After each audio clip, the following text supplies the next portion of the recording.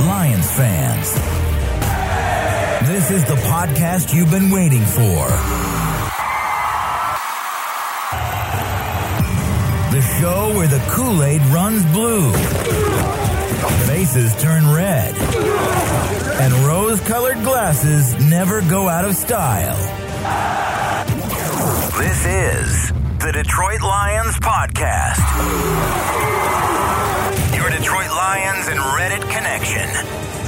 And now, two guys whose 40 times qualify them for a Matt Patricia defense. Chris and the Riz. Hey, howdy-ho, Lions fans. Welcome to the Detroit Lions Podcast. This is episode 392. I am your dashing host for this official Detroit Lions podcast for Reddit, Chris, and with me is my ever so elegant and eloquent co-host and good friend, Jeff, the Riz Risden. How you doing, my man? It's good to be with you, Chris. I missed you last week, buddy. I had to bail. It was all my thing. I'll take the bullet for that. It was a rough time at Casa del Risa, but all is good now, and I'm happy that the season's over. I'm happy that I get to sleep on Sundays now. My last 18-hour workday Sunday was Sunday, and I'm very happy that that's done. That's good. That's good. My week this week is much like your week last week. All literally within 20 minutes of the Senior Bowl news dropping, there was two projects totaling a total of almost $17 million that I am responsible for that had major situations having a real job pop up. And I'm like it was like all hands on. I worked last night late, got up really early, had to work. It was just like, oh my gosh, I was worried this week we wouldn't be able to get together, but things kind of worked out well. So here we are. Yeah. Didn't get to celebrate all the Senior Bowl announcement. I mean, we knew it was coming, but in the moment, you still want to be there to celebrate. I'm glad you covered it and did some good tweets about that. But the Senior Bowl is coming. Yes, Justin, Michigan Panthers are coming. We'll talk about that at some point in the future. But they're not playing in Michigan, which is stupid. Yeah. We're still in Lions world right now. We'll stay there. Yeah. Today's show, we will definitely be covering the Michigan Panthers. Oh yeah. Anthony Carter, the first champions ever. I know that. Anyway, here we go. Let's talk about what we're going to talk about today. Talk about a lot of tacos in there. Taco Wednesday. Review of the Packers game. It's our last review of the 2021 season, and boy, that's going to be a fun one to do. We're going to do a little bit of a retrospective on the season through the press conferences that we had, as the Lions use those as their kind of retrospective as players are packing up lockers and stuff. They had folks roll out, and coaches and Brad Holmes and all that came out and did some good press conferences. We'll talk about those. We're going to talk about our thoughts on the offensive coordinator. There's a little Chris dust. There's been a change. little stuff. We had another topic. We're going to move that to next week. We got a lot to cover. I think between now and the Senior Bowl, every show is going to be just to the wall with information. Yeah. But we're going to do a quick preview of the Senior Bowl. We're going to talk about, it's like the meta setup of the Senior Bowl.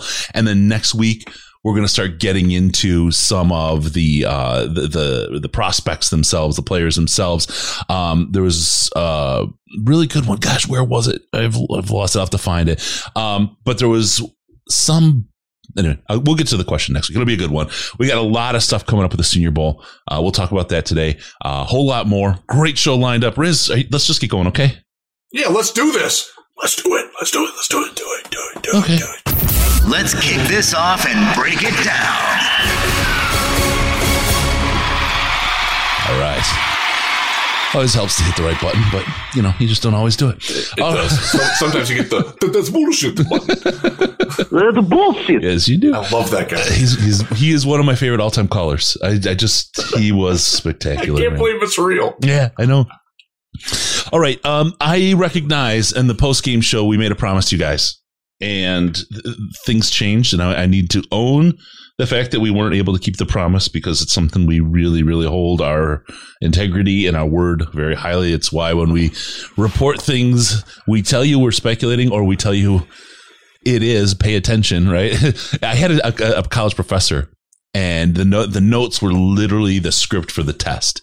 And he had this, I don't know if, I know it wasn't a tick. I know he did it on purpose, but he would always say a person might want to know, and then literally say the line that was exactly on the test as that, right? Yep. We kind of do a little bit of, a person might want to know, like when we're talking about things that not only on the test, but we kind of know from the folks that we talk pay attention to the context clues, folks, because if you read between some lines, you'll find some nice little dust between those lines that you can snort up and be happy with. So Jerry can't join us this week. No dust here, other than he's getting surgery tomorrow. He's doing prep for surgery tonight. So he's going to be busy. He doing all that. And look, it's not fair to put someone in the day before they're going to go under. So we wish Jerry well. He's still a wonderful friend to the podcast. He will be back once he's capable of doing it. Absolutely. And we wish him well. Get well soon, Jerry. We're pulling for you still. Yep. Yeah. He apologized and said, "Don't worry, I will be on soon." It was just like when he had to study the playbook before that preseason game because they were giving him the new stuff. He's like, "I'm sorry, guys, I got to do it." They moved my position. It's the busy life of a guy in the off season who has an injury, right? It's no problem, bro. Yeah. No and problem. I'm fascinated to ask him about like what he expects with an off season now that he's quote unquote made it. Yep. Yeah. Well, and that's because remember the last time we talked to him was when he had made the 53 and then the season happened. And not only did he make the 53, but he was able to really kind of kick off and do the magic and then the injury. And I think talking about all that greatness and then talking about, his sense of what happened with the things that you don't see. He leaves the field. Nobody knows until they hear what the official diagnosis is. And you're like, darn. And then you're like, what's that mean? What do you none of the human side of it. No one ever reports on that or talks about that. And that's what we're going to talk about with Jerry. So we'll have some really good stuff. Take it just for a second for me, Jeff. I got to look at something. Yeah. No problem. So we'll get back with him. We do have other guests coming up that will help you preview the Senior Bowl at some point. You'll want to be paying attention next week. By the way, if you're looking for more like drafty stuff, I'm actually, as soon as this is done, I'm appearing on the Draft Countdown podcast with my friends Brian and Shane tonight. If you want to go over to that, check that out. But yeah, the injury thing and the humanity behind the players that are injured, that's something that I don't think gets talked about enough. And it's something that the more I've gotten to know players and agents over the time, the more it really bothers me when a guy gets hurt and knowing that their dream could be dying. So we're going to talk with Jerry about that for sure. Yeah. We're going to wrap the Packers game. In fact, I will start the ball rolling here on what's going on with the Packers. Week 18, we won. It was great to win. It feels so nice to win the last game, and I don't care that Aaron Rodgers didn't play the second half because you know what? He played the first half, and we won that half too. Who was on the field for the Lions? Not Penei Sewell. Not like Evan Brown barely played. Hawkinson not out there. So many regulars for the Lions were not out there. Obviously, they don't equate to Aaron Rodgers. He's a likely MVP. But all these people that are saying, "Oh, you beat the Packers scrubs," like who do you think was playing for Detroit? That's the real big thing. Like nobody seems to understand. They had their starting secondary out there deep into that game. Like they had guys that you'll be seeing a lot of this, or not this weekend, but next weekend when they're playing whoever they play. You're gonna see a lot of those guys that were on the field at the end of that game. In that game, like it wasn't like they brought up their practice squad to play the Lions. Like they were going at that. You can't tell me that Aaron Rodgers, if he's in a game, that he's not trying to win. So right. I was very impressed with the creativity, the let it all hang out, baby. Last game of the season, empty the playbook, empty Tom Kennedy throwing a pass. You got all kinds of stuff. You got A.J. Parker getting a blitz out of the slot, which was something that we hadn't really seen much of all season. There was just a lot of really good, fun football that teases at what bigger and better things this team can do when they have bigger and better players next year. Yeah, absolutely. I loved, look, FTP. Yeah, you know me. There we go. That's the mantra. That's what we work against. Anytime you're able to take a team of what was it, game 4, basically, where we were all backups, right? We were all second stringers, and it got worse as the season went on. I don't really want to hear anything. First half was their starters that remained for this year. Yep. First half was also the walking wounded that we had on our team. What was the result? We beat them. We beat them pretty soundly too. They decided not to play their guys in the last half. That's great. I love what this does to them going to the playoffs as far as their confidence. They expected to come in, go up 4 touchdowns, and then come out the other side, put their guys on rest, and have, rust versus rest, be going in with a good feeling. That didn't happen. The Lions did not allow that to happen. It was spectacular. Amon-Ra St. Brown stepped up and said, that ain't happening. You guys ain't doing that. Coach Campbell and Ben Johnson's play calling and the fakes. I want to talk to you a little bit about this. One of the things I thought about what's the difference between like a misdirection and a trick play, right? There's a nuance to them, I guess, but they're similar. I think Dan Campbell looks at this playbook a lot differently than other coaches did. I referred to the old Bengals, it was all gadget plays. It was all, trickeration and tomfoolery, to use some silly words. It wasn't really an honest playbook. You know what I mean? 1822 here. Yeah. Stand back, man. Stand back. The news is coming through. But it was like a meme almost, that playbook for the Bengals. Whereas Dan Campbell has a playbook. Every playbook has these kind of quote unquote trick plays in them, right? They exist everywhere. Mm-hmm. But Campbell just looks at the whole playbook and says, what's the play that's going to get me one right now? He doesn't say, let me pull out a trick play out of my magic hat. It's just part of the playbook. He utilizes every aspect of the playbook to get the advantage in the moment that he has. I don't think that it's like the memes of the Bengals playbook. It's a real playbook. He just uses the whole thing. I think this is different, and I think it's good and special. I like how he and Amon-Ra talked about how they've used what he's done in the past, running the ball on those jet sweeps, to set up that play too. Like, they know that the defense is going to key on him doing what he's doing. Like, oh, well, alert, 14's getting the ball. Well, that ain't what happened. and then Kennedy goes off the other side and has a wide open Khalif Raymond streaking down the field. And if you get a chance to watch the All-22, which, by the way, is broken right now, thank you, NFL. Fix your damn product, please. So glad I spent $99 on that. Yeah. But if you look at the reverse angle, you can see the collective oh bleep moment from everybody in the Packers secondary. Like, oh, he doesn't have the ball. Uh-oh. And the fact that they set that up, as you know, I love Myles Garrett. And one of the things that Myles Garrett talks about all the time is that he will use like 3 or 4 plays early in the game to set up a specific move for later in the game when he really needs to unleash it. Yep. That's smart. That's using your head. A lot of guys have done it. Dwight Freeney used to do that. He was a master at that. One time Lion, Dwight Freeney, by the way. Didn't work out so well here. It was a different Dwight Freeney than was in the league before that. Just a bit. But that concept of doing something to set something up bigger for later, like that's more big-brained coaching than just flying by the seat of your pants. Yep. Like I've seen coaches that do that. I covered Freddie Kitchens, a guy who didn't really have a game plan. I've seen Adam Gase in action. I've seen bad coaches, man. Rob Chudzinski trying to do the same play on every first down in every game.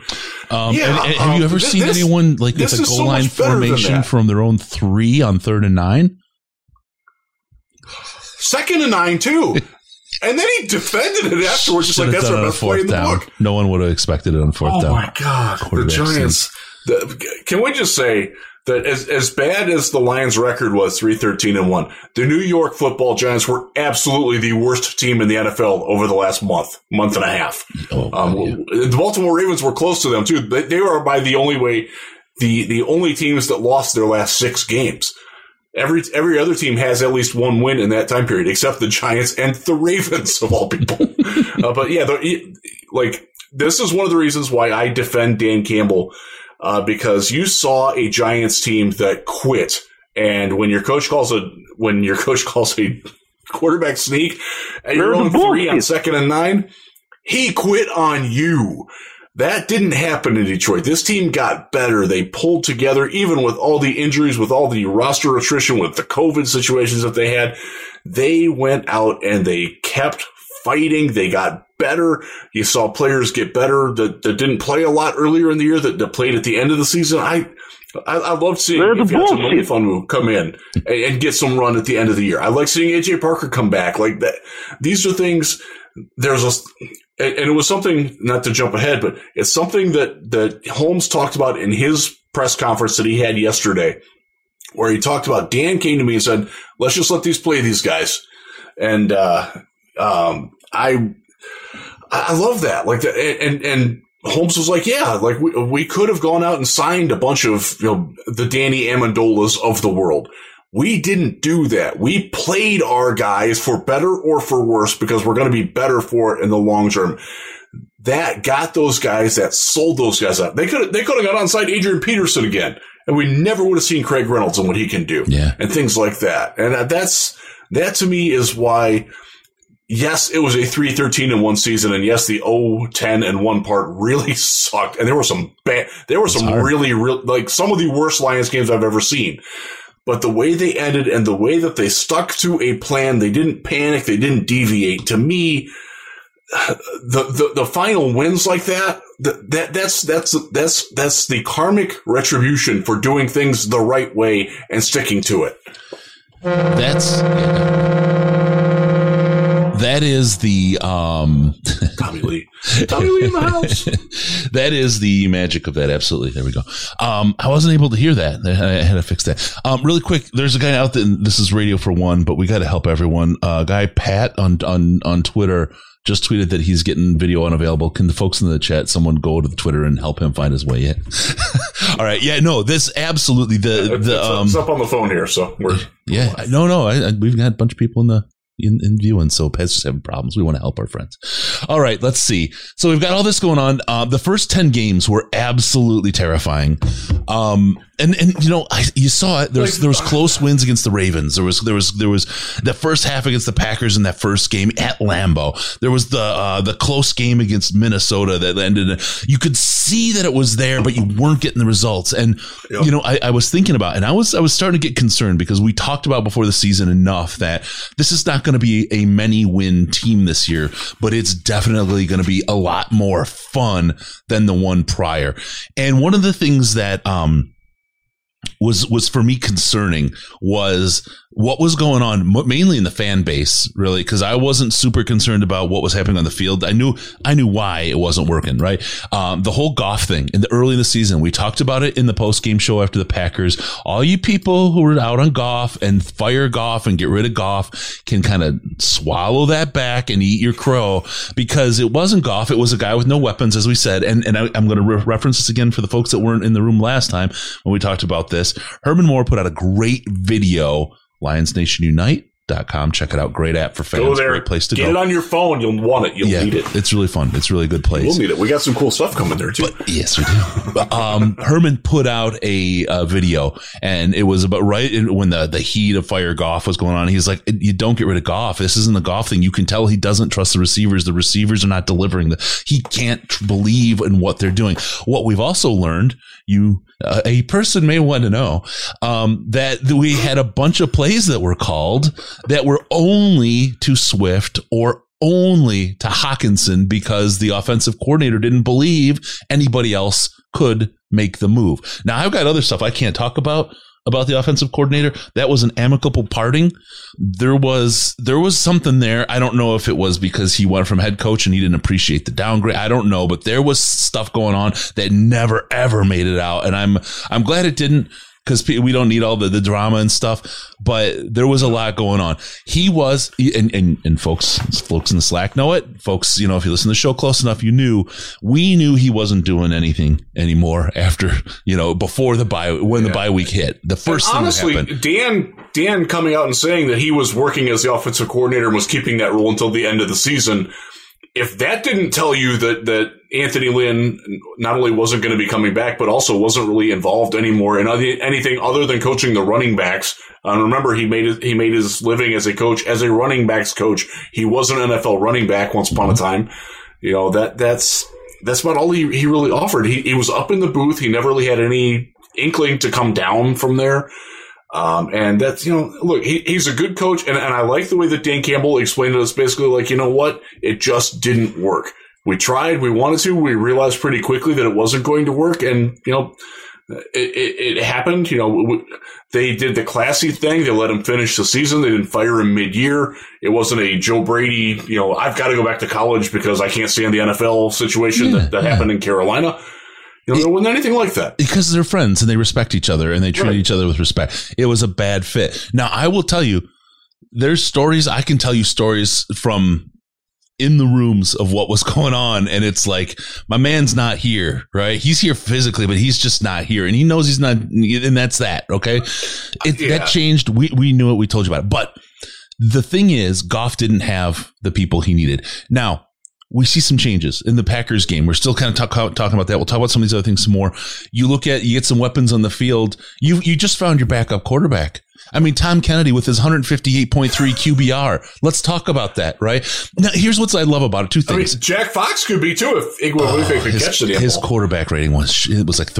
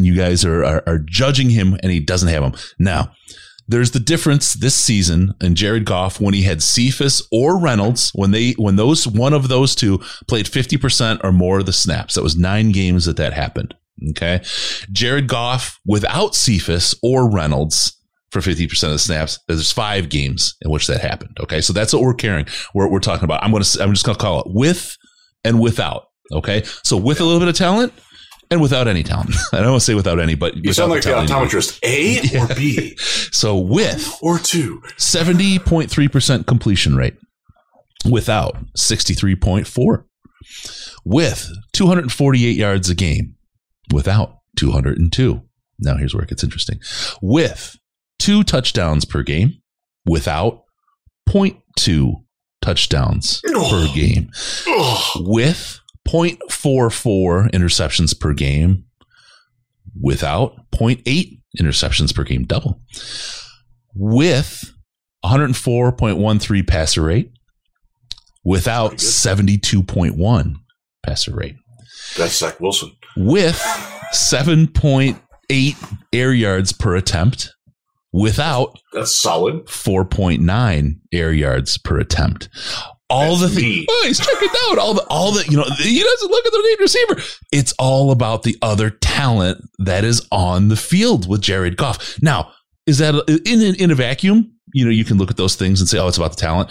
The talent is key, right? Because then what happens? Jared Goff has confidence. Jared Goff is a very, very much confidence.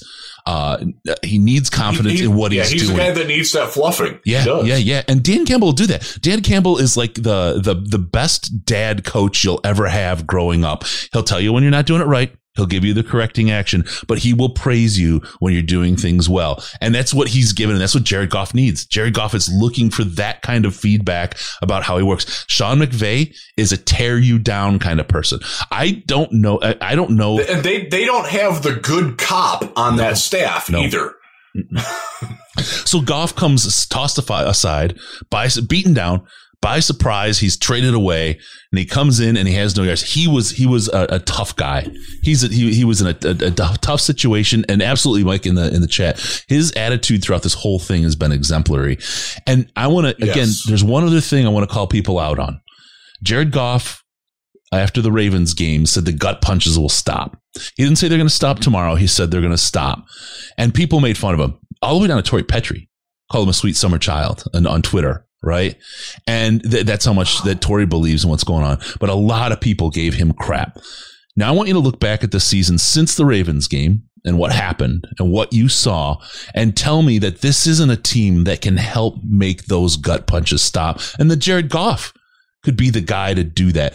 He's got the right stuff around him. He needs a wide receiver or two. We're going to get that.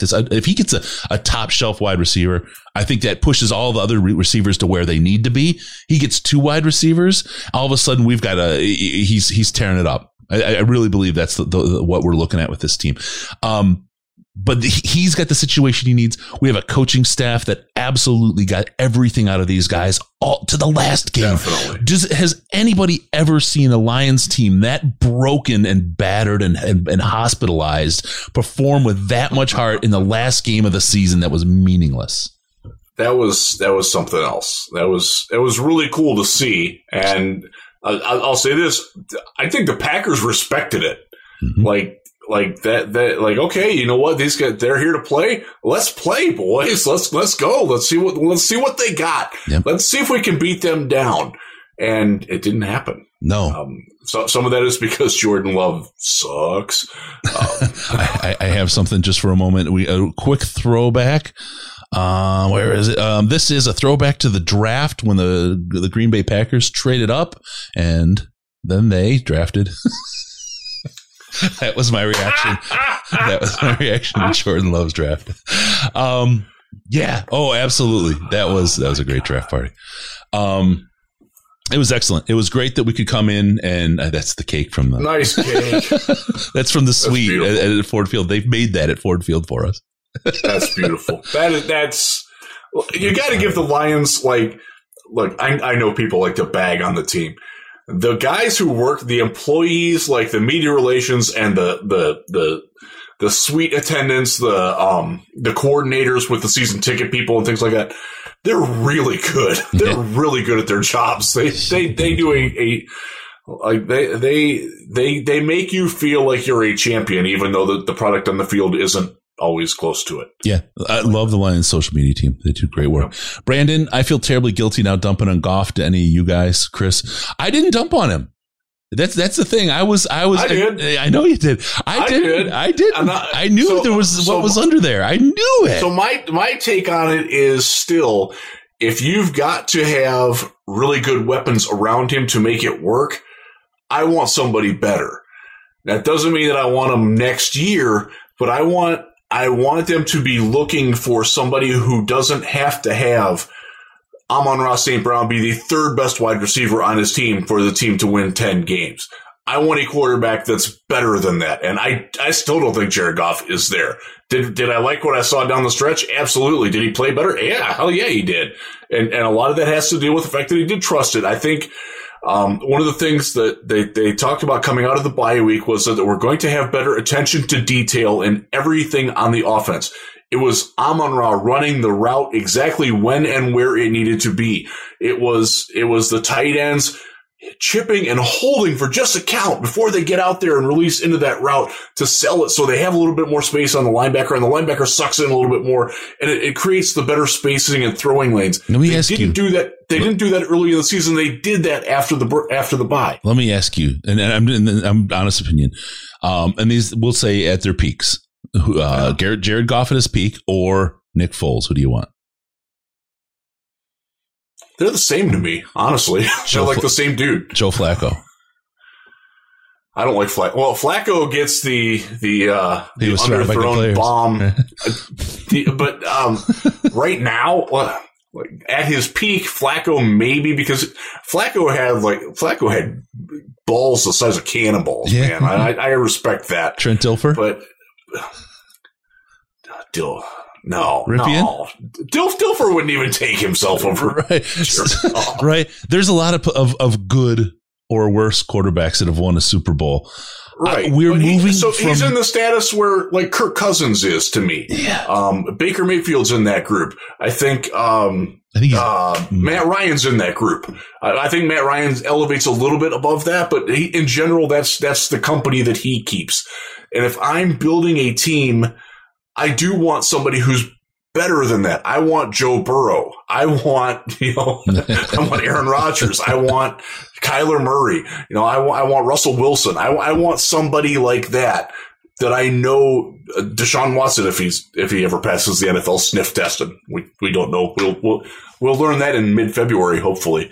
But yeah, that's like, if you don't have that guy, then you have to have somebody like Goff. And he's perfectly fine in the middle of that tier of guys that, like, okay, if you have 2 or 3 really good wide receivers, a good run game, a good offensive line, and a defense that can force turnovers, he can win a lot of games for you. But I want a quarterback who can win, who can be the reason why I'm winning in the long term. And I think they still need to be looking for that. And I don't think Jared Goff is that. And I don't want them to settle for trying to add pieces all the time. We got to go get another premium receiver because, well, this guy got hurt, or, Amon-Ra, he had a sophomore slump or something like that, or Hawkinson, he's going to chase the money. He doesn't want to be in Detroit. He's going to go get his free agency. You can't do that. That's a very difficult knife to live on the edge of. I would much rather have the quarterback who can make things easier and make people around him better than having everybody around him be better to make the quarterback better, if that makes sense. No. And what my point is, we had Matthew Stafford, who I would argue is one of the best quarterbacks or better quarterbacks in the league. And all we did is wind up drafting 10th or 12th all the time. I would much rather, and we're not in the case right now with Goff's contract, although it's not a murder sentence, but I would rather have a full team of players. Because the other side of it is, look, I understand the importance of the quarterback position. I don't want to downplay it at all, right? But if you put everything on your quarterback, there's no way a backup can win you a game because you have no other talent around there. I think there's an issue with depth. Again, I'm not standing here advocating the 2 quarterback system. I think it's still an intriguing economics kind of. You're Matt Rule. It's an economics kind of problem that I'd like to kind of work out. I'm not advocating that, but you definitely, like when Sean Hill was here, right? You could win games with him as your backup, and you had talent around him, right? I don't think he does any better than Jared Goff, potentially worse at his best as a backup, right? With this team this year. So I think Jared Goff, you can win with him. Is he the long-term answer? I'll evaluate more after last year. My sense, my feeling, my heart says probably not. My brain says probably not. My heart says I wish he would be, because he seems like such a really good cat. And he put up with a lot of crap this year. I just kind of, in my heart, I feel like the guy needs a little love, He did so much behind the scenes, and you do hear about some of the charitable stuff that he does, but like he's a really, really good teammate, and you'll hear more about that this off season, because when dudes start doing podcasts like this and things like that about just how good of a teammate and he is not a rah-rah leader either. Though he's different. He's a different leader than Stafford is. Mm-hmm. Like Stafford had that like intensity, like ride or die with me. Stafford got a lot of crap for not being a leader for a long time, though. For a long time. It was misguided because there were a lot of people that could never get past the stat Padford thing, and that he had a punchable frat boy punch me face, and punchablefaces.com. It was 2011 for these people until it was 2019, and then it was too late to change their minds, and they made too much. They dug themselves into the trench on that. That's one of the things I'm trying not to do with Goff here, because I do want to give him some of the benefit of the doubt that it was not an optimal situation that he came into. The numbers are certainly in his favor in that sense. The numbers that you rattled off that he had when he had Reynolds or Cephas, and by the way, what do those guys have in common? They're big guys who work down the field. Yeah. So if you're looking for a receiver this offseason, look for big guys, 6'2" or above, who work down the field. And they don't have to be like, neither one of those guys is fast. Right. But they're good at getting open down the field in that 15 to 25 yard range, which is about where Goff's efficiency ends. Like if you're asking Jared Goff to throw, 40 yard post patterns all the time, that's not what he does. He's not good at that.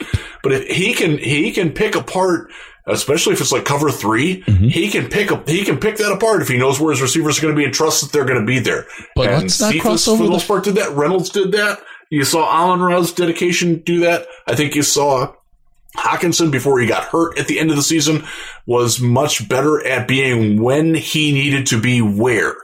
And that's what they talked about a lot in that bye week. That's when Ben Johnson stepped up and took a more integral role into the offensive scheme. That's when Dan Campbell took over, got more input from his players on what was working and what was not. That, by the way, is why Quandre Diggs is in Seattle, because he tried to do that to Matt Patricia, and Matt Patricia's like, fuck you, go to Seattle. Oh my word. That's, yeah. And that may or may not be an exact quote. Yeah. Yeah, no, I'm that's another reason why I'm encouraged, because if Quandre Diggs did what he did that got him exiled from Detroit, if he did that with this team, they'd make him a captain and they would trust his input and they would have him out there and like try it and see, like, okay, let's workshop this. Let's see what you're telling me. If you believe in this and you feel strongly enough about it, these players, they're your teammates. And like, you're selling some of them, just selling some of them down the river. That's okay, because you're trying to get the team better. Like Matt Patricia took that as an affront to his coaching. That's not what Dan Campbell does. I want to, and you talk about Goff downfield and we talk about Stafford downfield. Stafford did a good job downfield, but there was also the other thing about Stafford that people are kind of whistling past the graveyard on until this year, because he's about to crack the record if he hasn't already. Dave says the last 5 games of Stafford, he didn't play a whole lot better than Goff. He is a different quarterback. They're completely different styles. But the record that he has, and this is the win murdering number. This is the one that if you ever want to try to tie quarterback win stats or make quarterback wins an actual stat, look at those pick sixes, man. Look at those pick sixes, because that is a quarterback loss. When you throw in those things the numbers, I don't have them. I'm putting it together. I know someone will, and will fact check me on this. They always do. Well, look at the one that he threw this past week. Like, my God, that's an awful throw. Yep. He made a couple of like, what the hell, dude? It's interesting. Like Goff is way better, or Stafford is way better downfield, but I feel like that 10 to 15 yard range, Goff might be better than Matthew Stafford. Again, have no numbers to back it up, but just from what we're seeing, recency bias, that kind of thing, I'm like, God, he did not look good at all there. So that was rough. Yeah. I'm fascinated actually at how the playoffs are going to go for them. I'm so excited, man. I'm so excited. I am still rooting for him to get one win. I want him to get one. Beyond that, I really don't care. I don't, but I do want to see him get one just to shut people up, because those people need to be shut up. So I'm in 2 camps on this at the same time. Again, heart and mind kind of a thing. I don't know. On one hand, It would. I kind of feel like it would be hilarious. I would love that he didn't win a single game in the playoffs so you can say he was surrounded by superstars. It wasn't the Lions. It wasn't the Lions. Right. So there's that side of me. The other side of me. I don't want that for him. I know. The other side of me though, right? And I'm conflicted. It's like Two-Face here and Heat Miser and Freeze Miser fighting each other, right? The other side of me says I want him to go all the way. You know what I mean? I love the guy to death. So it's hard. It is what it is, but we'll go on from there. So yeah. Good game against the Packers, 37-30. It was real. Don't let them downplay it. Don't let them talk you down. Don't let them neg you. Don't let them gaslight you that it wasn't real. That was real. And the only one that, the gaslighting, they're just trying to make themselves feel better. And there are so many people who want the team to suck and want them to continue to suck. Yeah. Go root for somebody else. Yep, you're not tied by geographic binds to your hometown. No. I grew up in Cleveland. I'm not a Browns fan. My kids grew up in Michigan. They're not Lions fans. Neither one of those are like super surprising if you look at the teams, though. Well, fair enough. I chose the Lions. I grew up in Green Bay, and I'm not a Green Bay fan. That's surprising to me, right? Yeah. I've never understood the blind. If they make you crazy, if they make you hate football, maybe root for another team. Don't bandwagon jump and the Cowboys, they look good this year. I'll ride with them. And next year, the Chiefs look good again. I think I'll be a Chiefs fan now. Don't be that guy. It doesn't bother me that much, actually. It's just okay, cool. You're selling merchandise. You feel good. You love the football. That's fine. I hate bandwagon people. I really do. Now, this isn't going to go over well. The super fan thing, how it's taken off. I mean, I told you early this season, there was the dude at training camp. I've got my seat. I'm always in the same seat every year at training camp. It's the one I always sit at top row on an aisle. Yep. Across me, one of the super fans, the wigs, the chains, the whole, the WWE belt, the whole thing, right? Sits down. He's sitting there and he says, now number 16, that's Jared Goff, right? I'm like, wait a minute. How much did you spend on this clown suit? And you're standing there telling me you don't know what number the quarterback is. Shouldn't you know a little bit about football and the team before you go spend the money? There's a very prominent beat writer in Cleveland who did not know who the starting quarterback was on the 8th day of training camp. Fair. I had to tell her that. There's your clue for who that is. Well, there's not a lot of people giving her a whole lot of love, but yeah. So look, and there's a lot of great people out there that have a lot of fun. Crackman's hilarious, right? Mike, what's his name? Mike Banks, right? He's out there. By the way, he's in shooting for Ford Hall of Fans this year. You can vote every day. Go vote for the guy. He's seriously, a meaningful cat. I don't have a problem with the superfan. If you're into it, my friend Matt, he's the Colts guy who dresses up in the blue suit he dyes his beard blue at the draft every year. I love the guy. That's his way of release. It's fun for him. I liked it better though. I'm not that person. I'm not a face painter. I'm not a body painter. That's just not what I do. I'm not that passionate about anything in life, really. I got it. Let me hit this, Riz, because this is the thing on that. The face painting thing was huge. Remember, up in the 80s, it started getting bigger and bigger. And it instead of being unique, it became a club, and then it became almost too much. And then Seinfeld made fun of it, and they went away almost overnight, right? Face painting went away. Devils! That was great. But what I'm seeing now is this is kind of like that bandwagon you were talking about. All of a sudden now people are dying for attention. I don't know what it is. They're suddenly showing up in the costumes and doing this big thing. I love, I said, Crackman and those guys. But I mean, at what point does it not become unique anymore? And it's just like you're following a trend. You know what I mean? And that's the thing, that it was great when it was unique, when you had the guys like Crackman was identifiable. He was always either Facebook Live from his hot tub, or he was at the game in his overalls and had the guys in his painted bus and the whole thing. And you knew, right? Now there's this kind of sea of face painters out there, lack of a better term, that kind of take away you've got the guy who doesn't know what number the quarterback is all dressed up versus somebody like Banks or Crackman who are out there who like have done this for a long time that are really into the team and really it's a super passion. They like know Jared Goff's completion percentage to every single player and like what range on the field. It's a passion rather than a Halloween costume. You know what I mean? And that's the thing, the difference to me. So I don't know. Yeah. It's a thing, but whatever. Okay. If it feels better to paint stuff on your chest and get a tattoo on your neck, do it, man. Do whatever, man. But do it because it's you, not because it's something for attention. Yeah, other people. Yes, exactly. Do it because you want to, not because you feel pressure from whoever to like. Oh, I really like that guy's duct tape suit. WWE, but everyone's got the chains and the beads. It's like, change it up. Be unique. Do something different. I love the one thing, and Riz knows I can go on a rant on the people that will do something and another show or shows will just do the same thing. There's no innovation. No, like we're going to be better. We're just going to follow like a line of horses sniffing the ass of the horse in front of us, right? Oh, they did it. No, we have to do it. No one innovates. I mean, we do it for a hobby. These people do it for a business, for life, for making a living, and they can't innovate something new. It really makes me mad. You're one of those guys, the guys that dress up and go to the game and do the super fan thing. Great. Do something different. Skip the change. Change it up. Banks has the big bling boot up thing going on, right? Do something unique to you. Don't just jump on the train and be the same there. That's it. I'll throw a suggestion out there. Speedo guy. Ooh, God, that would be fun. That would be fun in December in Green Bay. Yes. All right. Let's talk about offensive coordinator. I know a lot of people are interested in that topic. Well, before I do, check out this. I got to go back here. Or maybe I can get Facebook. Focus. There we are. Hey. Playing like cards. That. This whole set of killer cards, my friend. They're real, like, there we go. Wow. Good graphic. They're available coming in just a few days at ToyLinesPodcast.com/store. It's Ace of Spades in my head. I got it right here for you, brother. That's my favorite card. That is my calling card. The Ace of Spades. Rest in peace, Lemmy. Yeah, I'm sure. Great poker cards. It's poker season. Get your friends out there. Check it out. DetroitLionsPodcast.com/store. You can get some killer shirts right now. The jersey shirt is out there. I got to get the rest out there. They're really, really awesome.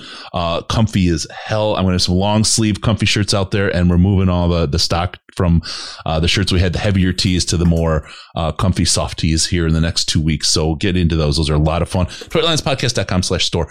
Some really cool. And the suitcase, if you're looking for a carry-on bag, I'm telling you, everybody that's gotten one has been just raving about the quality. It's so nice. My kids were admiring it the other day because it's sitting in my bedroom right now. They're like, "Dad, that's a sweet case, man." Yeah, that's pretty. Thanks, man. Yeah, cool. It's good stuff. Cool. I'm looking forward to using it when I go to Mobile. Yeah, me too. All right, let's talk about offensive coordinator. Because this is just offensive. And I just want to reiterate, I was 100% right about Anthony Lynn. And people say, well, is he going to be here at the end of the year? I was like, no, he's not. If you go back to the shows, I was very clear. No. A person might want to know. I said no. Yeah.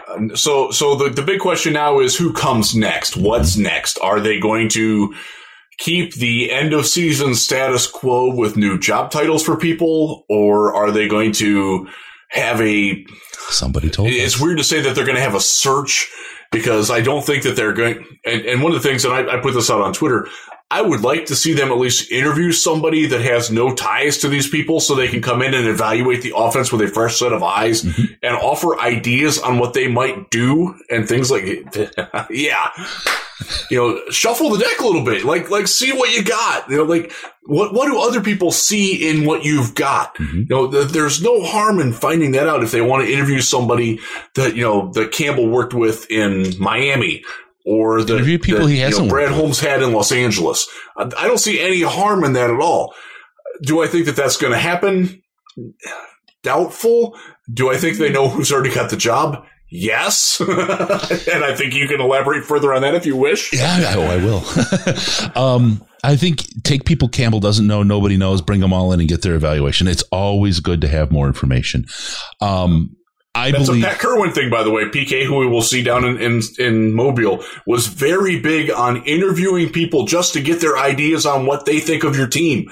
and react to that. Mm-hmm. And that getting that outside perspective, it breaks the cycle of yes men. It breaks the cycle of staring in the mirror all the time. I think that's a very healthy way to run your organization. And I hope that the Lions don't get too insulated in what they've got and their relative success at the end of the season. That's why it gave me great joy that Brad Holmes admitted at the end of the season, we only had 3 wins, and that ain't good enough. I'm glad he acknowledged that and hammered that point home, because it ain't good enough. It is definitely reminiscent of 9-7, but it was a different number for sure. All right. So on the offensive coordinator, here it is. I told you guys that this was the biggest on-the-job interview, and the only internal candidate that really had a shot was Ben Johnson, right? That interview was a lot deeper than we let on. Ben was running all the meetings. He was in the staff meetings. He was, for all intents and purposes, fully in control of that. He had the passing game, everything. He did basically everything except calling the plays. And as we talked about during the season, there was a lot of collaborative work on play calling. Yeah, he would when Dan Campbell and Brad Holmes talk about everything being a collaborative effort, the play calling was as well. And you'll on the headset, some teams are like, shut up, the coach is making the calls. In other ones, like the Lions, it was pretty verbal. There was a lot of talking going on and on what should the call be and coming as in a collaboration.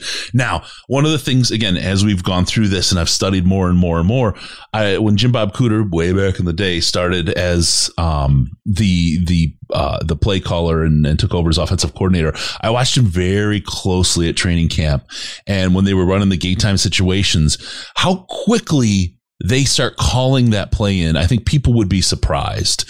I mean, they're literally getting up from the tackle on the play before, and he's calling in the play. It happens early. Second and 3. Let's go here. Yep. It's already going in before the players are on their feet. So that happens quickly, and they were working on that then. So, and I know they continue to work on that. Every team does, getting that in there quickly, and then being able to communicate and alter if necessary. But they are very, very quick about that. So these guys are talking. They understand, and they have a very, very good, efficient communication style. I think, though, you'll see why some of those timeouts happened because of that collaboration, and they're just getting it together mid-season, making that happen, that some of the times they had to call a timeout because they couldn't get the play in quick enough, and it's just not by design, but it's a result of the design, if you will. So Ben was in there. Ben was working the playbook. He had input. Dan would ask about the plays. This was the most rigorous job interview you can get. Okay. So how did he do? Well, we saw what happened. It was his game plan that beat the Packers. Okay. Ben Johnson did that. So that's something to think about, because that was, again, take the second half out of it. If you wanted to, if somebody starts telling you about the backups, you played the ones in the first half with our decimated group of players, and we beat them. We beat them.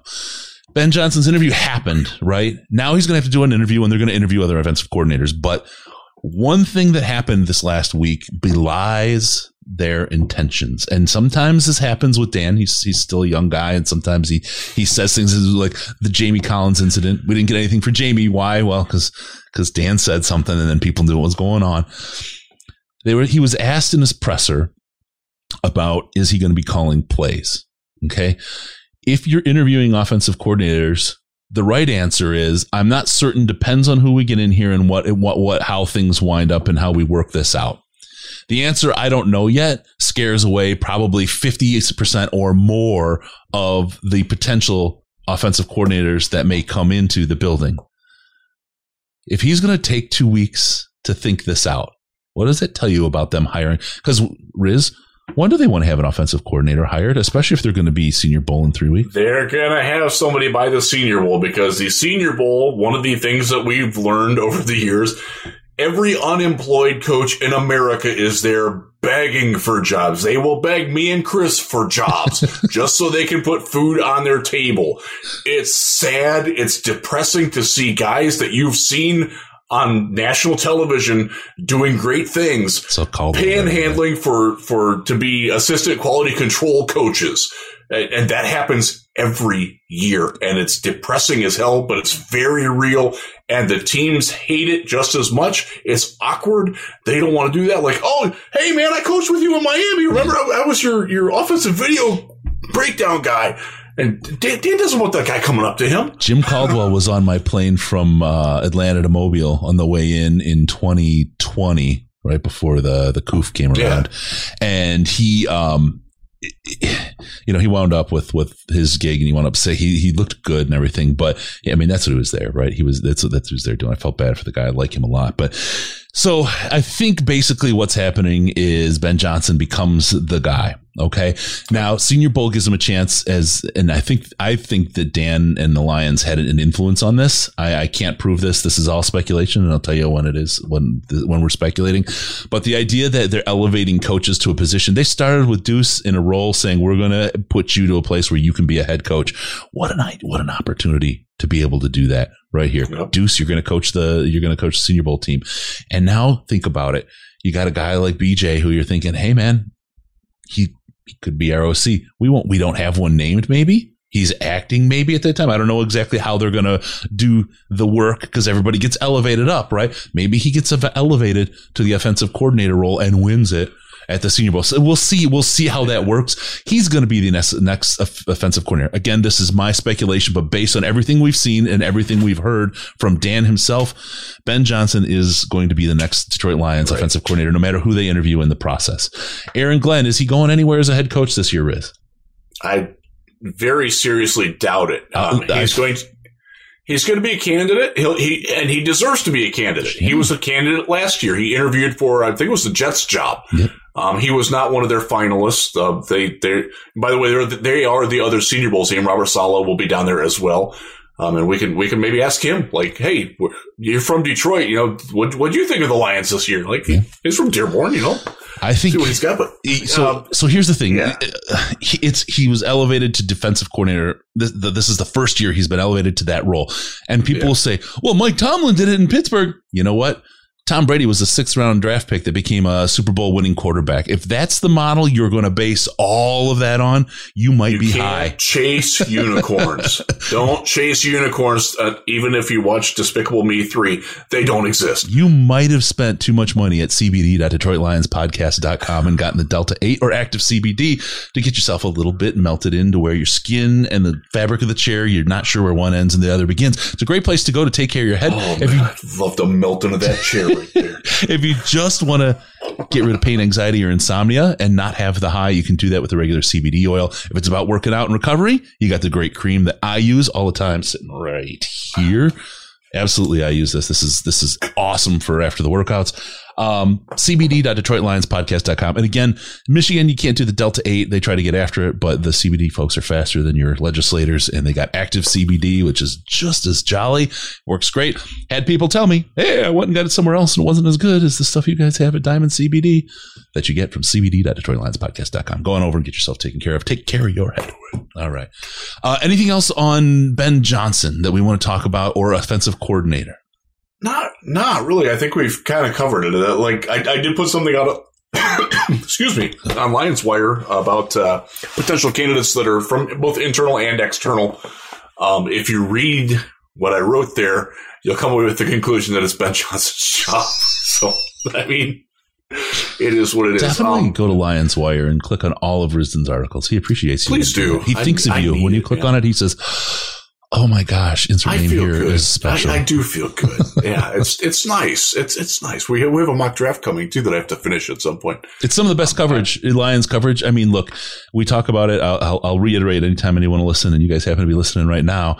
Justin Rogers, top shelf. Risden, the guys at Lions Wire, top shelf. Why? Because they do great coverage, have great content, but they also treat their people really, really well. Period. End of story. And that's different than the effective slave labor camps that these other blogs run. So check those guys out. Make sure they get credit. And not everything is done equally. That's a fair assessment.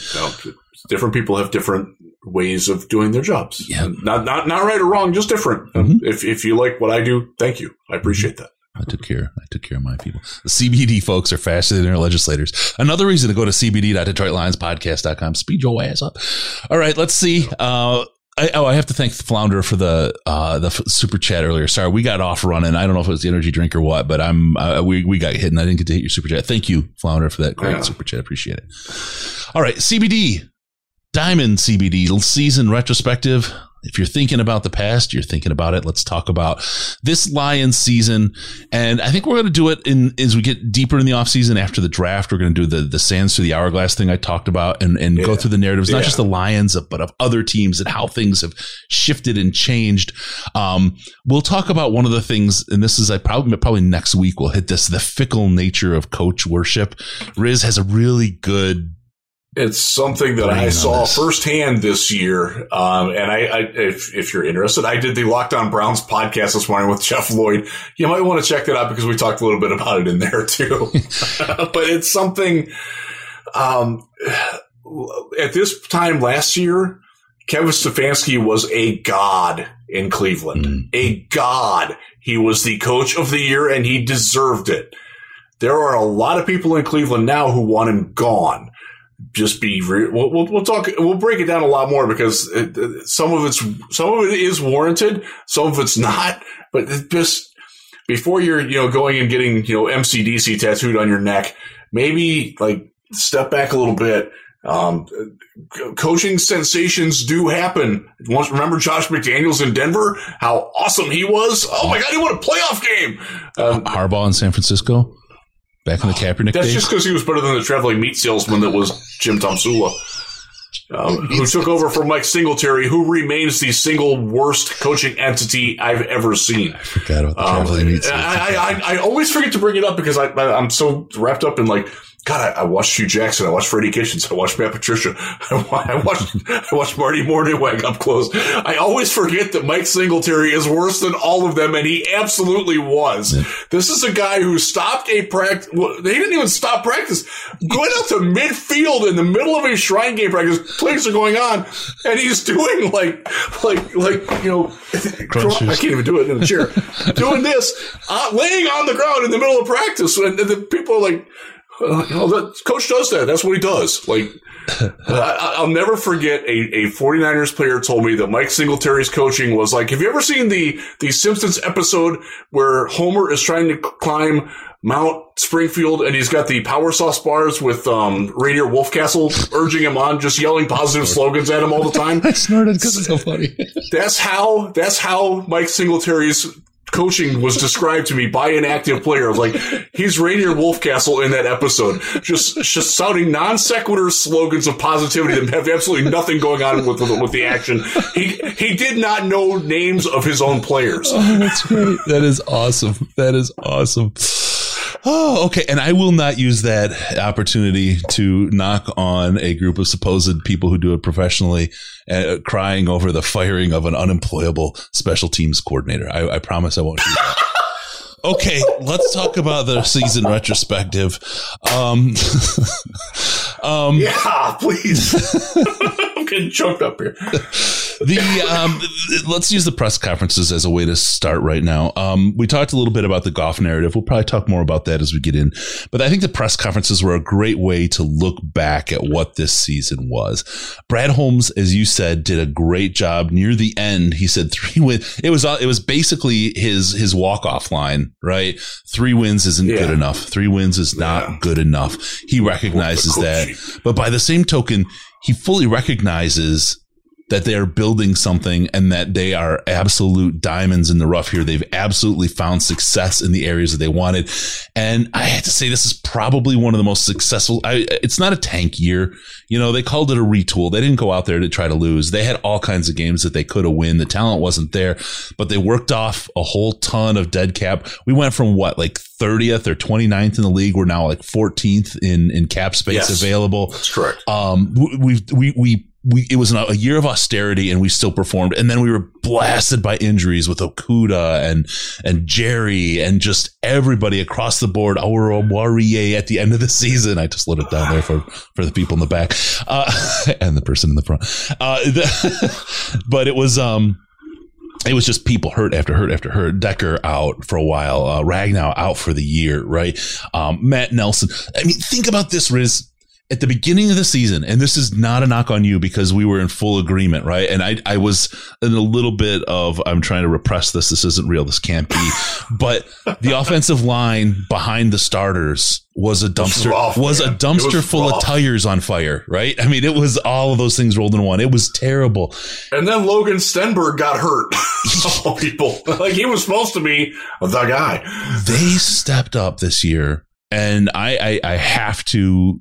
Again, I discovered, and I think we three, Sam and you and I, discovered Hank Fraley at the Senior Bowl when the Lions covered that. We knew he was there. We knew he was a coach and what he did.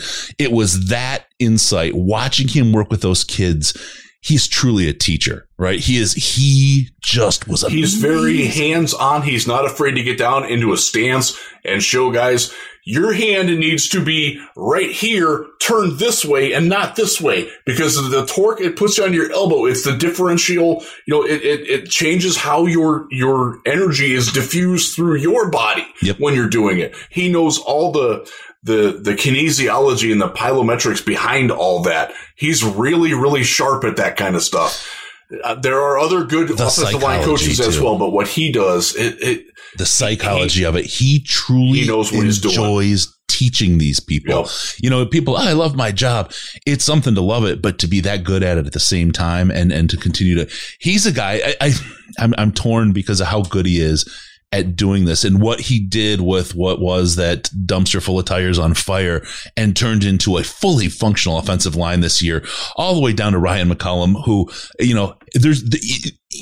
I hope he has a spot, even if it's just on the practice squad this year, because he's a kid that we've seen. He's had flashes. He has talent. He just needs seasoning. He needs time with Hank and the team. I saw what happened with, I watched Evan Brown. I knew him from Cleveland. He was in Cleveland for a year and a half before this. And when the Lions signed him, I'm like, okay, whatever. He was not good in Cleveland. And by the way, they have a great offensive line coach there in Bill Callahan. Different kind of coach, but a great coach. And their offensive line results speak for themselves. But what Hank did with him and in molding him into the center that they needed him to be, taking over for the best. Frank Ragnow is the best player on the Detroit Lions, regardless of position. Him or Jack Fox, and center's a hell of a lot more important than punter. Sorry, punters are people too. I get that. But Frank Ragnow is the best player on the Detroit Lions. His Madden rating should reflect that. I don't play Madden. I don't know, but he should have the highest Madden rating of any Lions player. And the fact that you got Evan Brown in there, a guy who was beaten out for the backup center job in Cleveland behind J.C. Treader. Like, the fact that he was good, like, he wasn't just like, he was good. Like, that's Hank Fraley, man. That's he pulled that group of guys. He is a superstar. My worry is, and Hank is a guy that is going to move up soon. He's a guy that's going to get his next job soon. And I think it will be one of those where he is the offensive line coach / run game coordinator, and then eventually becomes an offensive coordinator. He's doing that now. That track. I think he was doing that this season. So that's how they keep him this year. If he wants to ever, okay, we'll tack on the run game coordinator job. By the way, that's what will happen with Aaron Glenn. He will wind up becoming. He is not the assistant head coach, or is he already the assistant head coach? No, that's. I don't. Deuce is the assistant head coach. So they can make him, they'll have to make up some title for him because Deuce isn't giving up his duty. But if they want to deny him, if they want to deny him the right to interview in Denver, they do have to give him a different job title. They have to promote him to say, hey, we think enough about him that, we're not just blocking him like we're giving him something. That's an NFL rule. I do think that they're going to let him interview. I don't think he's going to get the job. I think that they have their sights on somebody who's going to work with their new quarterback, whoever that might be. And they think, by the way, a lot of people in Denver think that it's going to be Aaron Rodgers coaching there next. And that's not just like the average fan. There's a lot of people in the Denver media who think that Aaron Rodgers is going to be there. Okay, not coaching. You said no, not coaching. Yeah. I was like, no, not coaching, but that Aaron will have. This is their delusional pipe dream, and I do think it's delusional. By the way, I think he's playing one more year. My delusional hope is that Aaron Rodgers wins the Super Bowl this year and retires. And that's where T.O. was at with it, right? He was, if Aaron wins the Super Bowl this year, he's done the thing. And the thing is, he's gotten one more than Brett Favre, because Brett Favre is the guy he sat behind. Right. And you know, the ego in Aaron Favre, God, Aaron Rodgers, you know, the ego there. Right. And this made so much sense when T.O. said it. He wants to get that forever cements him as the guy. He was better than Favre. He's got the Favre records. He can walk off. He can then retire. He can then go somewhere else. He can do whatever he wants. He owns Green Bay, and that's it. And he said, I own you in Chicago. That obviously, that ownership means something to him. If he loses this year, T.O. thinks he comes back. T.O. thinks he comes back to try to win it next year. And I was like, you know what, T.O., that really makes a lot of sense. I agree with that. So we'll see. We'll see how that plays out. And that'll be interesting. But here's the deal. You got Minnesota and Chicago in their just tailspin. I mean, both without a GM, both without a head coach. That's the thing. They're both starting over. Just choking on the cap. You get a year of Aaron Rodgers. Even if Aaron Rodgers comes back next year, you only have 1 year of him. You're basically looking to Lions just default to the top of the NFC North in 2 years. That's a pretty crazy place to be. I don't think the Packers will go away. Even without Rodgers, they'll have to get somebody better than Jordan Love. They can have Tim Boyle back for all I care. But their defense, they've drafted so well on both sides of the ball. As he flashes, for those of you doing the audio only portion, he just played his hilarious, hysterical reaction to Jordan Love being drafted once again. By the way, I had that reaction when the Jets took Zach Wilson last year. There you go. All right. Yeah. So back to the retrospective. Go ahead. We'll get back to the we're gonna do a lot of the retrospective throughout the rest of the off season. But just a quick takeaway from the end of the season press conferences was that they're keeping with their plan. Like they saw their plan. They took a lot of lumps doing it. They're not going to deviate from it now that they've seen that it does produce wins. They were 3-3 at the end of the season. They did have 2 wins over playoff teams, over good teams. Mm-hmm. And other than the Denver game, I think they played pretty well down the stretch. They really did. They were 500 with Dan Campbell calling plays with Jared Goff in the game. That's damn good for a team of backups. I mean, really. I don't mean that in a derogatory way. They were playing backups. You saw a lot of guys that were playing on that defense who will not only will they not be Lions, they won't be in the NFL next year. That's a sad reality of it.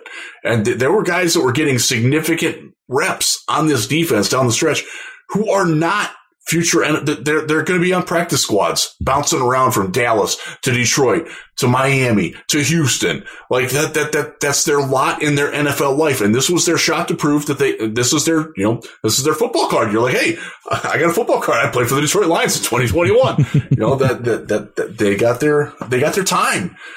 Some of those guys are going to parlay it into something bigger and better, but a lot of them won't. And that's the harsh reality. We're talking about the draft, all excited about all the free agents we can get in. That does mean that a lot of the guys that you saw at the end of the season when the team was tasting success are going to be out of jobs. Yeah. But that's life in the NFL. The players know that. And we'll talk to Jerry about that too. But the players absolutely understand that. They understand that's part of the business. And it's the sad reality of it. But I will tell you one of the differences. They've got to get better. And they understand that they have to. One of the differences is when we make a hole here, we trade someone, cut them, move them, whatever. We improve the position. The opposite was the fact of what happened with Bob Quinn. Graham Glasgow was an example. He was gone. And what did we bring in? We brought in somebody who didn't do as well for more money. Right? We continued to hamstring ourselves. Eric Ebron is a great example of that. God. Did we want Eric Ebron gone? Hell yeah, we did. Did we want somebody better than Jesse James to fill that hole? Hell yeah, we did. And for the money? You don't dig a hole without a plan to fill it in. Yep, exactly. And that's one thing that... that makes me mad. It's still bothered. I hate that I have to defend Eric Ebron, but they did that dude wrong. Yeah. Well, he didn't do himself very well. He didn't help himself, but they did that dude wrong, man. Yep, for sure. And it hurt the team. Yep. We're still paying for the sins of that. Yeah. Yeah. Still paying for it. I think one of the key things you want to look at is as far as Brad Holmes' ability to find talent is the pickup of Josh Reynolds, a lot of the ability to pick up UDFAs and how well they did this year. Jerry Jacobs is a great example of that, of course. We saw him right after Brad did. We were number one finding that one. And it was, right, Riz? I mean, it was about, God, that guy's, my thing is he's so friggin' jacked. Right. Yeah. That it's like, I can't see him playing corner because again, when I was coming up, it was the big V-shaped body, right? No one was doing yoga, right? It was just about being big and tough, right? It was the Spielman era, right? Yep. Then all of a sudden he flipped his hips and I was like, yeah. Ooh. Jerry. Oh, he's got that club in the back too. Okay. Oh, Jerry, I didn't think you could move a body like that. Oh, like that. Oh my goodness. Yeah. And I started watching him and he stood out. He grew on people and we saw him when they saw him show up.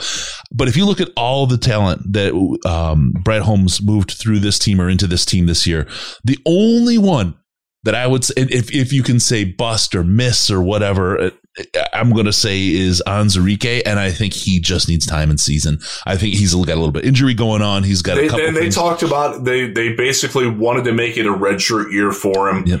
I quite honestly, in that situation, I would prefer they shut him down. Because he was awful. There's no two ways other than like he had a 6-quarter stretch in the Pittsburgh game and the first half of the next game where okay, all right, I see it. The rest of the year, he was generally the worst player on the field, certainly in run defense. Yep. And that's got to get better because I don't think Michael Brockers is coming back. And you're penciling this guy in. And you just spent a 2nd-round pick on this guy. You said you were going to use a first on him. Maybe learn from that and don't talk about the players before they play. Yeah. Brad, maybe there you go. Learn that lesson. But yeah, we probably got too excited about Derek Barnes, and that was another one that Brad talked about. Like he's got to get better, but we saw things that we liked. But yeah, we acknowledge that he has to get better. And where he was picked doesn't make you think that he's going to be an over the top year one kind of starter. He needs some season. Right. He needs some work. It wasn't like it was a 1st-round blow up. And you think of Brad's work in the middle of the draft. You think about his work with the UDFAs. That's really special. You found some good talent that you underpaid for. Amon-Ra St. Brown. What an obvious, you look at that he's, what was it? Chase is the only guy better this year? Yeah. Jalen Wallace caught more passes, but I would argue that Amon-Ra did better. Yeah. So, okay. So we'll give it. We'll say top 3 in the 4th round. In the 4th round, that's an identification of talent. That's really, really well done. So I think what we have now as far as data points from this team and from this front office, as far as talent evaluation, and they did all that, I have to say one more time, almost with no time with their scouting staff. They couldn't roll their people over. They couldn't make changes. They ran with what they had to bring all of their stuff in on Bob Quinn's organization. That's pretty impressive to be able to do that well. Campbell talked about it this year. Instead of starting in February, they're able to start in the fall, right? And start doing the work then. This hopefully doesn't lead to over-analysis, right? Because sometimes happen. But right now, if you're thinking about the ability to identify talent, you have to say, you know what? Brad Holmes gets the benefit of the doubt. We'll see what happens this offseason. We'll see what happens in the draft, and then we'll see what happens next season. And we'll have some more data points to use to make better assessments. But at this point, I feel like you have to give him the benefit of the doubt. I'm good with that. I overall, I'm happy with what he did. I do think that he deserves probably a little bit more negative scrutiny that he's getting. Like for all the people that are like, "Oh, Dan Campbell, it's just like I'm a hell of a lot more confident in Dan Campbell than I am in Brad Holmes at this point." It doesn't mean that I'm not confident in Brad Holmes, but you have more data on Dan Campbell than you do on Holmes, right? To make a confident decision with. So I think that's a fair assessment. All right, let's get on. We want to get to something really quick here. Well, not quick, but. Senior Bowl. We do have to do this quickly because I do have a date. Senior Bowl coverage this year. Yes. I want to talk about it a little bit because this is something we're bringing on the team that we're bringing to Mobile this year, over 20 years of Senior Bowl coverage experience. Now 13 of it provides with Riz, but come on. We're bringing out, there's my 13th. Oh my God. I'm old. We're bringing just a ton of experience here. I admit very, very openly, my first year there and onward, I've been to the Riz School of Talent Evaluation. I don't want to say this is going to sound wrong at first. It's not that I'm not a disciple of Riz, right? Or that I'm from the Riz tree, I guess, but I am definitely my own thinker. And I think Riz, you'll say, I mean, I come up with my own shit. But I've learned a ton from Riz in evaluation going down there and spending the time down there and gotten better and better. I mean, Jerry is probably an example of kind of being able to spot some talent in some positions. I picked out Terry McLaurin before anyone was talking about him. I was out on Andy Isabella because his body catch. I mean, I missed on KJ Hunt. Or KJ Hill, sorry. KJ Hill, who's in San Diego as a slot. I thought he was going to do so much better. I think maybe part of the situation with Lynn and some of the other stuff going on there might have been part of it, but whatever, right? Whatever. There's other things going on. But Joe Lombardi is their OC. Yeah, that's true. That's why they're home. The jury's not on it yet completely, but I've definitely gotten better. Riz is the Riz. He's got all that. We've got some other talent down there. And on top of it, we're bringing in the experience of producing and putting together great coverage, not just, sitting in the studio doing the stuff from the hizzy, but on the road, mobile, and putting a good show together there. We have our spots on Radio Row. We are going to provide some of the best Senior Bowl coverage you've seen out of any Detroit sports media ever. And we do it as a hobby. This is going to be awesome. And now I keep telling people, if you're interested in the Senior Bowl and you're listening right now, probably because you are, and you want to know about, we're going to have the interviews with the team, the players, the people and the other media people, the evaluators and so on. We'll have tons of stuff going on. We're going to do it. It's all going to be on YouTube. It's going to be live. We're probably going to take calls to ask some of the expert stuff. We have all kinds of really cool stuff to put in this year. Wow. The thing you need to do is subscribe and hit the bell and make sure your notifications are on. That's the way that you're going to see, because we have no planned schedule for who's coming on when. This is just going to be Campbell, come here. Coach, sorry. Come here. It will be a situation where the Lions will come to us and hey, do you want Hank Fraley in 5 minutes? Yes, we do. Yes. That's how Senior Bowl works. Yes. And this is. Do we want the Hooters girls with Matt Patricia? Yes, we do. Can we leave Patricia behind? Yes. But that is what happened, right? We had the Hooter girls and Matt Patricia suddenly. I'm not doing this to get subscribers and that kind of stuff. We could sit here and do this every show. Oh, subscribe to the show. I'm telling you, if you care about the Senior Bowl and you want to see these interviews and you want to see these people in their natural habitat and see these things and the breakdowns and the conversations and potentially have a chance to call in and talk to them, you want to know when we're going live. And the only way to do that is to set up the subscribe and the bell and notifications. That's it. You guys know I don't beat your brains in on this stuff. This is not what we do. We don't put the subscriber goal on the screen. We just put together a show and hope people like it, right? So I'm just telling you what you need to do. Thank you for not putting the subscriber goal thing up there, by the way. I hate that. So weak. Such a simpy move. All right. So there you go. The Senior Bowl. This is it. Whole thing. That's good. Oh, and on top of it, if you're running around and you can't get a hold of YouTube, listen to WWJ in the afternoons. We will be doing hits. Riz and I will be doing hits on WWJ in Detroit, WWJ Radio. And we'll be providing their sound bites and information from the Senior Bowl as well. So we got some good stuff going with them. It is for real, folks. This is a couple. I hate to say that we do it as a hobby because we take it more seriously. You do it as a this is my job, right? But, but I mean, I treat it like a job. You know what I mean? Yes, you do. I know you do. And that's one of the reasons why I'm here is because you do take it seriously and professionally. You're not just, doing this, for fun. You do this for fun, but you care enough that you're passionate about it and you pour yourself into it. And that's why we're here. That's why we're going to Mobile. Yeah. If this was just some hobby thing, we wouldn't have the board that you have. We wouldn't have the video cameras that you have. We wouldn't have some of the guests that we're probably going to be getting from Mobile and perhaps before as well, if you didn't take this seriously and treat it like it's a second job for you. No, I appreciate it. It very much is it's important to me. It's grown out of, it grew out of we're doing it. We've told the story during the St. Jude show. It was sort of a lark, and we did it because it was a way to give back to the Reddit community. And then everybody started listening, and it became a responsibility, but a responsibility in a good way. And it's kind of how I'm wired, and that's why we innovate and we continue to try to get better. And you see the people just follow. So that's that.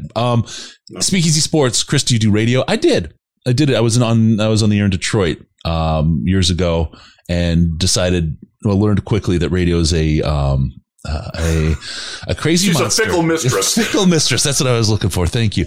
And decided I had to go out and go to school and get a real job and all that kind of stuff. But I've always had an itch to do something, and the podcast helped do that. And it's kind of grown into something I think is kind of special. So there you go. All right. With that, I know Riz has to run. We got that covered.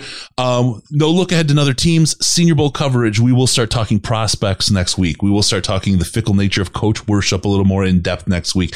We've got a lot of stuff to get done ahead of the Senior Bowl for you guys. So don't miss us. We're also going to start getting back to the vlog stuff. We're going to put some of these things together and just some individual shorter form thoughts and get that stuff out for you guys. There's going to be a lot of this stuff. I'm telling you, it's going to be a fire hose during Senior Bowl, and we'll do some live from the Loda. The Loda Beer Garden while I eat my bacon double cheeseburger with king cake donuts as buns. That's right. We will do some live. Oh, I can't wait to eat that. It's so good. Some live experiential stuff as well. You guys are going to love what we've got. I'm telling you, it's going to be a riot. We want you to be there with us, and that's how we'll do it. All right. With that, we're going to call it a show. Thank you all for listening. Thank you so much. Floundericious. Are you going to show Russ Scavengers? Are you going? Are y'all going to show a rough schedule of the Senior Bowl as part of your preview? It'll be really rough. We don't really know where that's going to be at, just like because they've moved to stadiums first off, and the new stadium is nowhere close to where everything else is. So and Mobile, by the way, they do not sync the lights on any of their roads. So it is a 10-mile drive that will absolutely take us at least an hour, if not more. Yep. Just because of the traffic and the fact that Mobile doesn't believe in syncing the lights on their streets. You stop at every freaking light on every street. That's how they do it. And there's no locking up the equipment on Radio Row, so it's a pack up and break and open up every day. So we open up in the morning, we do a bunch of stuff, we go to the 2 practices, then we blast back to the Radio Row, we reset up again, do a couple interviews, conversations, show, close it back down, go out for the night. We'll have some live shows. That's basically the best we're going to get as a schedule. yeah, that's pretty much it. We'll do live everywhere we're not on Radio Row.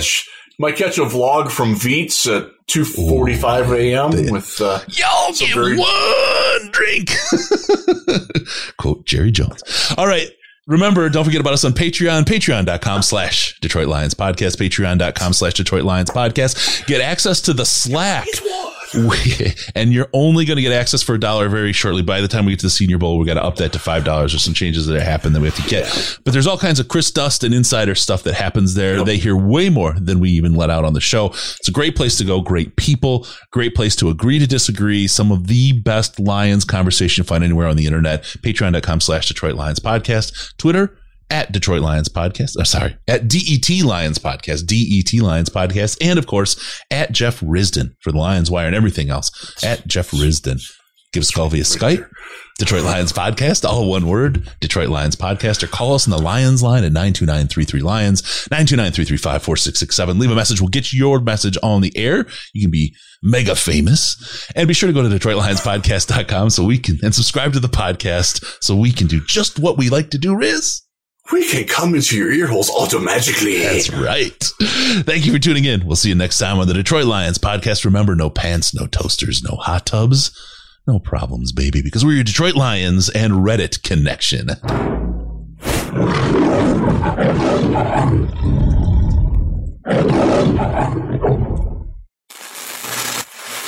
Final seconds winding down, and look at that. How big is that? Chris and Case out of time. Pack the bag, start the plane. This show is over. You've had enough of that shit.